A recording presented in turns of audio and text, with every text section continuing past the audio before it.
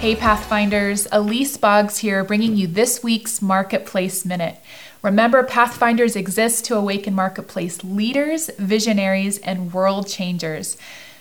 This week, we'll be talking about the third part in our emotional intelligence series. We've talked about self-awareness, we've talked about self-management. Now it's time to take that information and the skills that you've learned and bring it into your relationship with other people.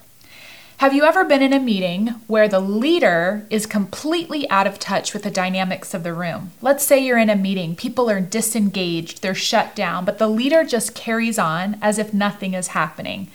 This is a lack of social awareness. So what is social awareness? It's being in tune with the feelings, emotions, concerns, and perspectives of other people. There are a lot of things that I could talk about in terms of social awareness, but this week I'm going to focus on empathy. I think this is one of the greatest things missing in the workplace, not because people don't care about one another, but sometimes they're ineffective in how they do show care, or they just don't know what to do.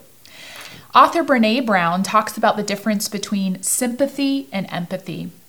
Sympathy causes disconnection, whereas empathy fuels connection. Author Brené Brown talks about the difference between empathy and sympathy.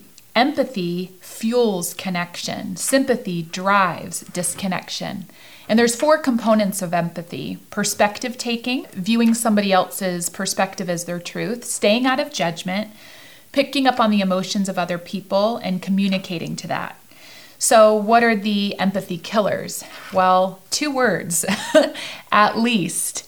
At least is kind of a way of silver lining something that really diminishes what that person's feeling in the moment. So if somebody said, I'm really disappointed I didn't get that promotion, and you say, at least you have a job, that doesn't help.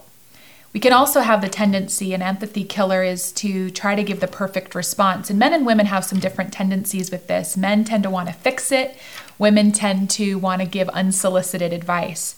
But what people are really looking for when they need empathy is this ability for you to kind of connect with the same feeling that they're feeling and to feel it with them. Maybe that's the feeling of loss. You haven't gone through the same loss, but you know what loss feels like.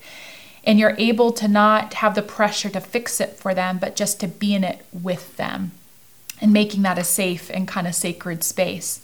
But that requires a vulnerable choice on our part to kind of go there ourselves so that we can be there for them.